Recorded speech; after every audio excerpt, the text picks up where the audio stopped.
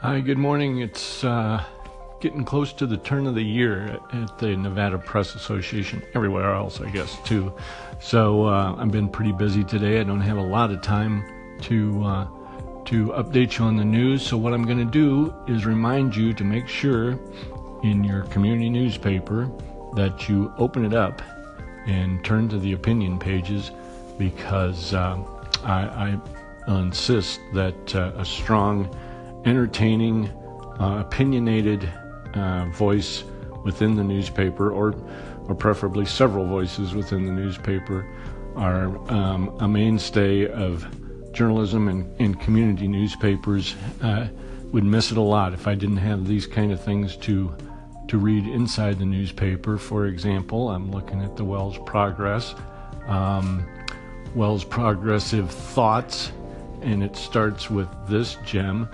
We unfortunately were sufficiently interested in the tax bill that we watched some of the debate on it in the Senate. We'll never be the same again, the editor writes. One of the senators in opposition said nobody knew what was in the legislation. If that was true, why did it take him 30 minutes to make his point? All right, very good. I talk frequently about the opinion pages in the Sparks Tribune. If you don't read them, you're missing out, because, for example, in this issue I have in front of me, Harry Spencer is writing about memories of the Mapes.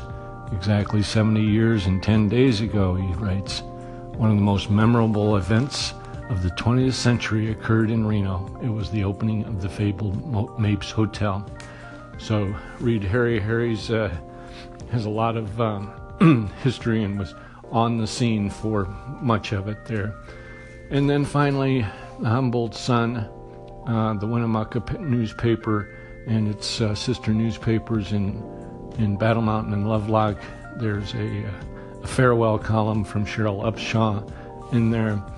She's leaving for upstate New York with her husband. She got married earlier this year.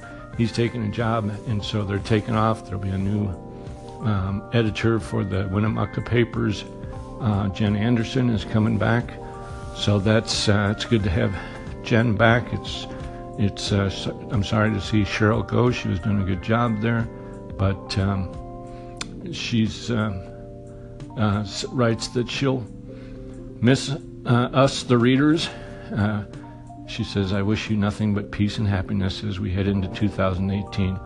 May it be a brighter time, and may we all strive to make it so." So good thoughts there, headed towards a new year from Cheryl as she heads for some new pastures in New York. All right, that's it for today. Talk to you later.